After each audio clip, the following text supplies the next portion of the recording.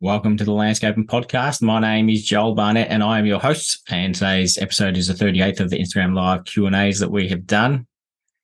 We started back at I don't know if it was the end of last year or the start of this year, but they've been a lot of fun to do. So thank you for everyone who put in a question.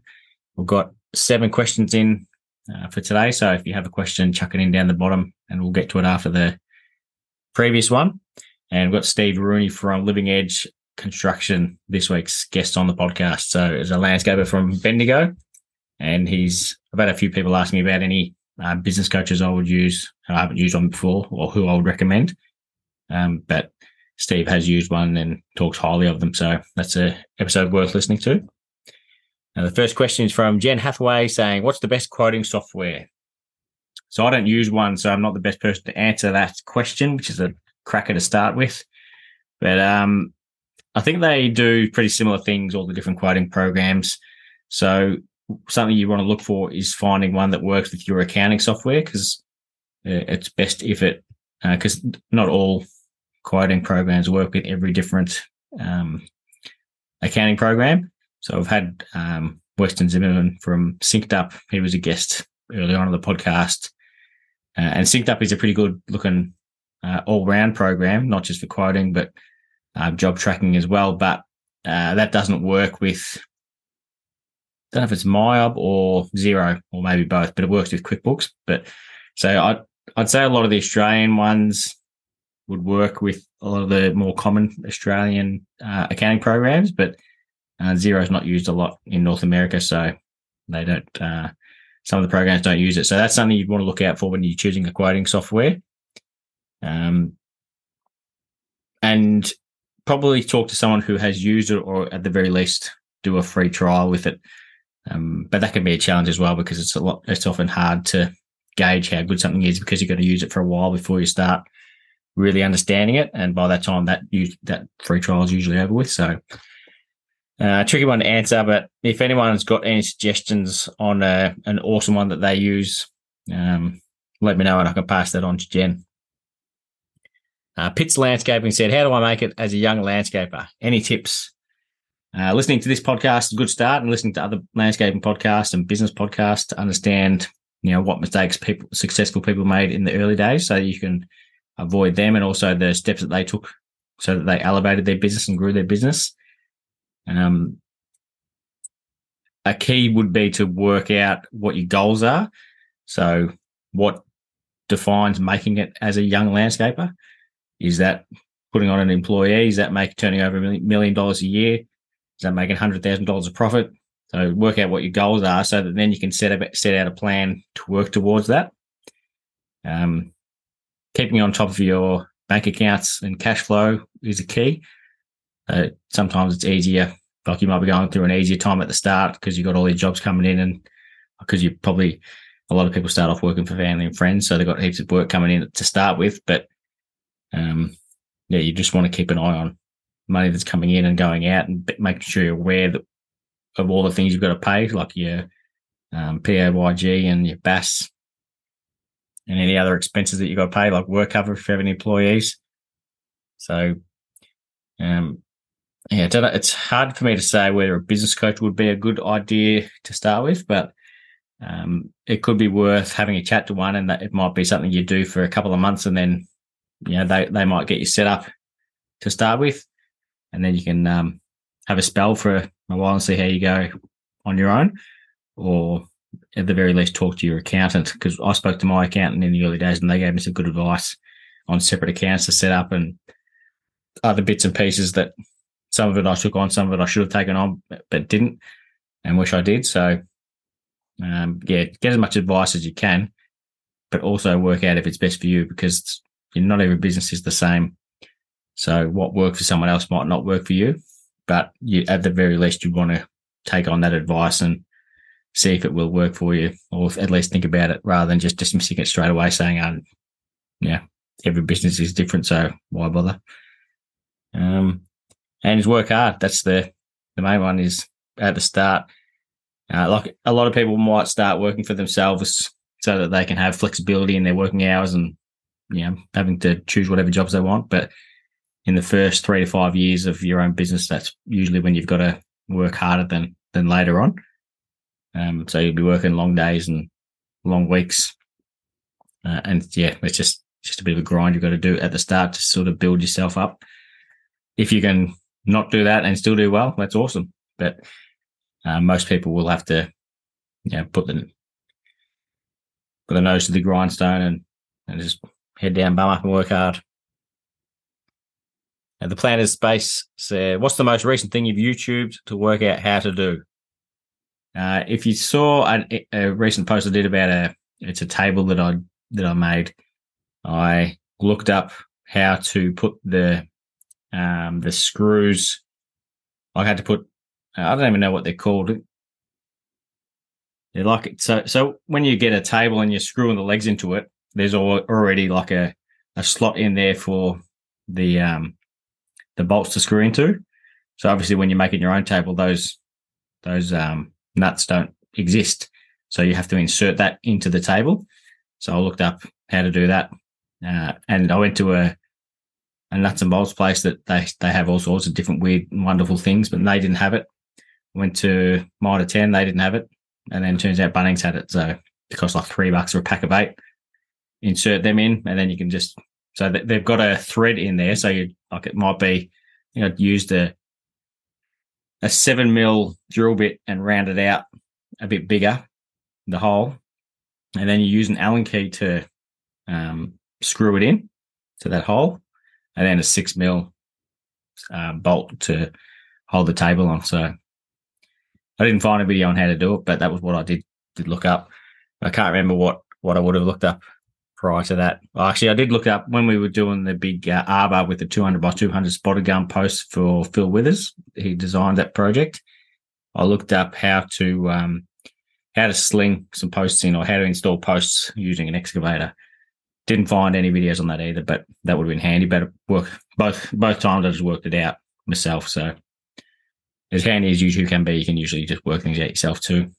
And we didn't have any dramas at all with the sling. Rich Earth Landscapes said, "Do you have multiple design packages that you offer?" Kind of just have the one, but we don't only have one price. So when I'll message a client, I'll tell them what our price is and to tell them that most projects are that price. And the only difference is if there's a lot of slope on the property or if it's a large property.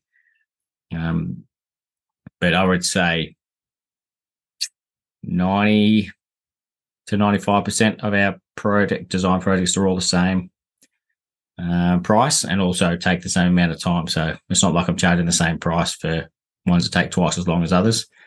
But there's been a couple that we've charged more for, but I don't go less than the minimum. So even though sometimes it doesn't work, it looks like it's extremely expensive. Like I had someone the other day ask for a design. I think it was like a 2.2 by 7 meter area.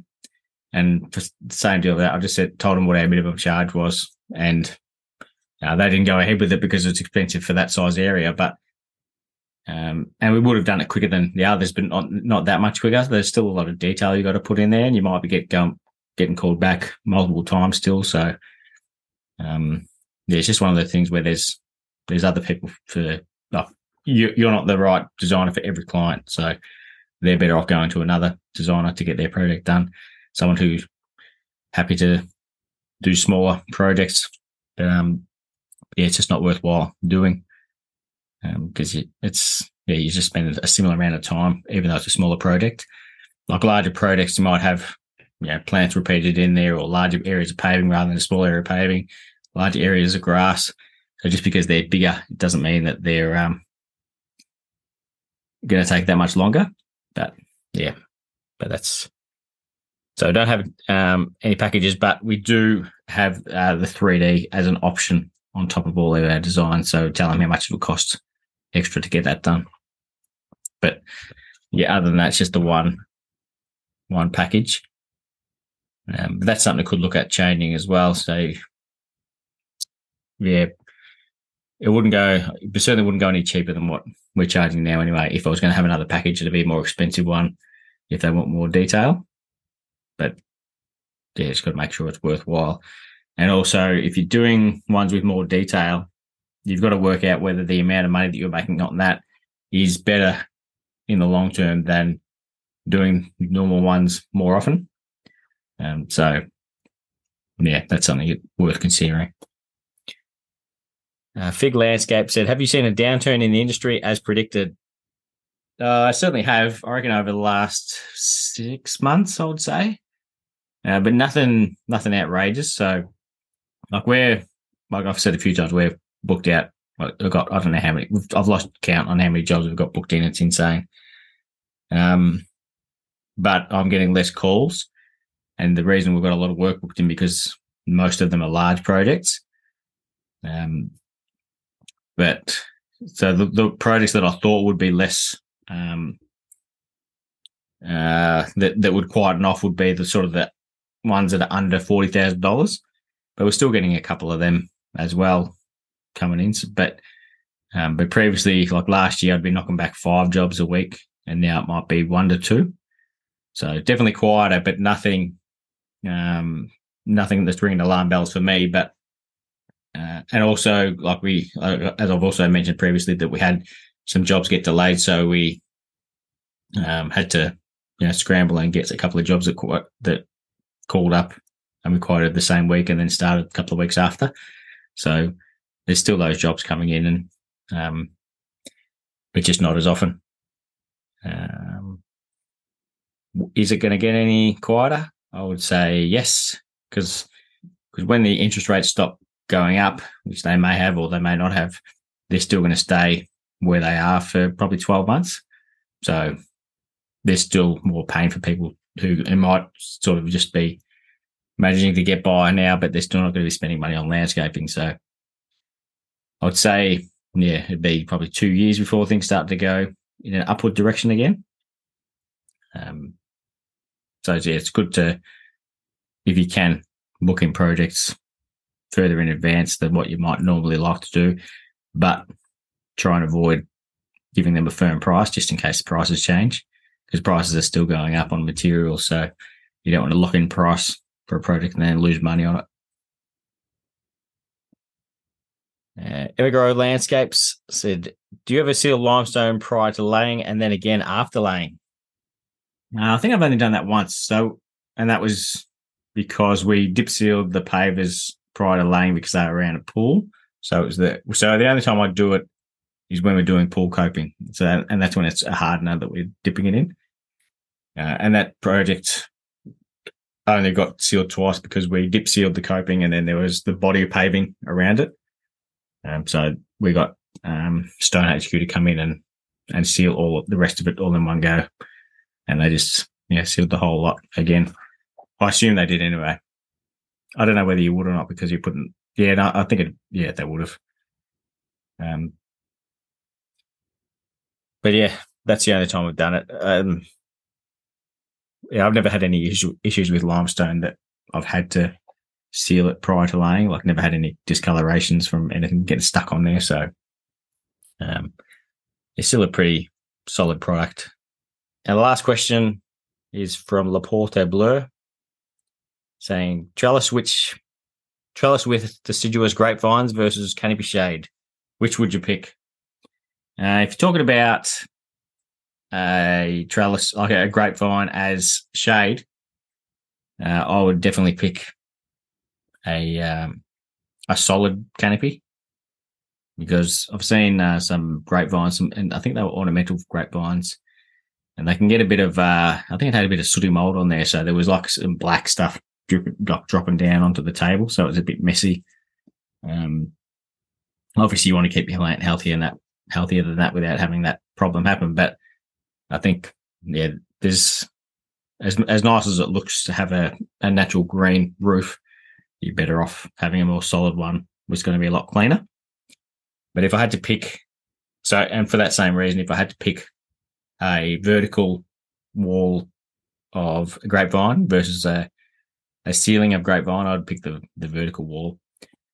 But what I do like is if you've got a property with a bit of area, for example, like if you can put an arbor, so you see it for where they have weddings a lot, you might just have a walkway arbor with a grapevine going up either side. It always looks pretty nice, and nice big chunky posts, possibly 200 by 200 spotted gum. Need some advice on getting them in with an excavator, you can hit me up. But yeah, I've seen them used as on a retaining wall as well, as just as a cover for that. And that looks awesome too. I reckon that was the Crimson Glory one. So it was an ornamental one, but yeah, they're a beautiful plant, especially in the autumn colour, bright red. But yeah, I would choose a vertical over horizontal. But that was the last question for today. It's just another short one again, which is always good. And Steve Rooney from Living Edge Constructions is up this week out at the moment. Landscaper from Bendigo. He's also joined Landscaping Victoria, I think 18 months ago. So I asked him what that experiences were like for someone who's 3 hours away in Bendigo. And it's other good bits and pieces in that chat as well. So thank you again to everyone who submitted a question, and we'll see you next week.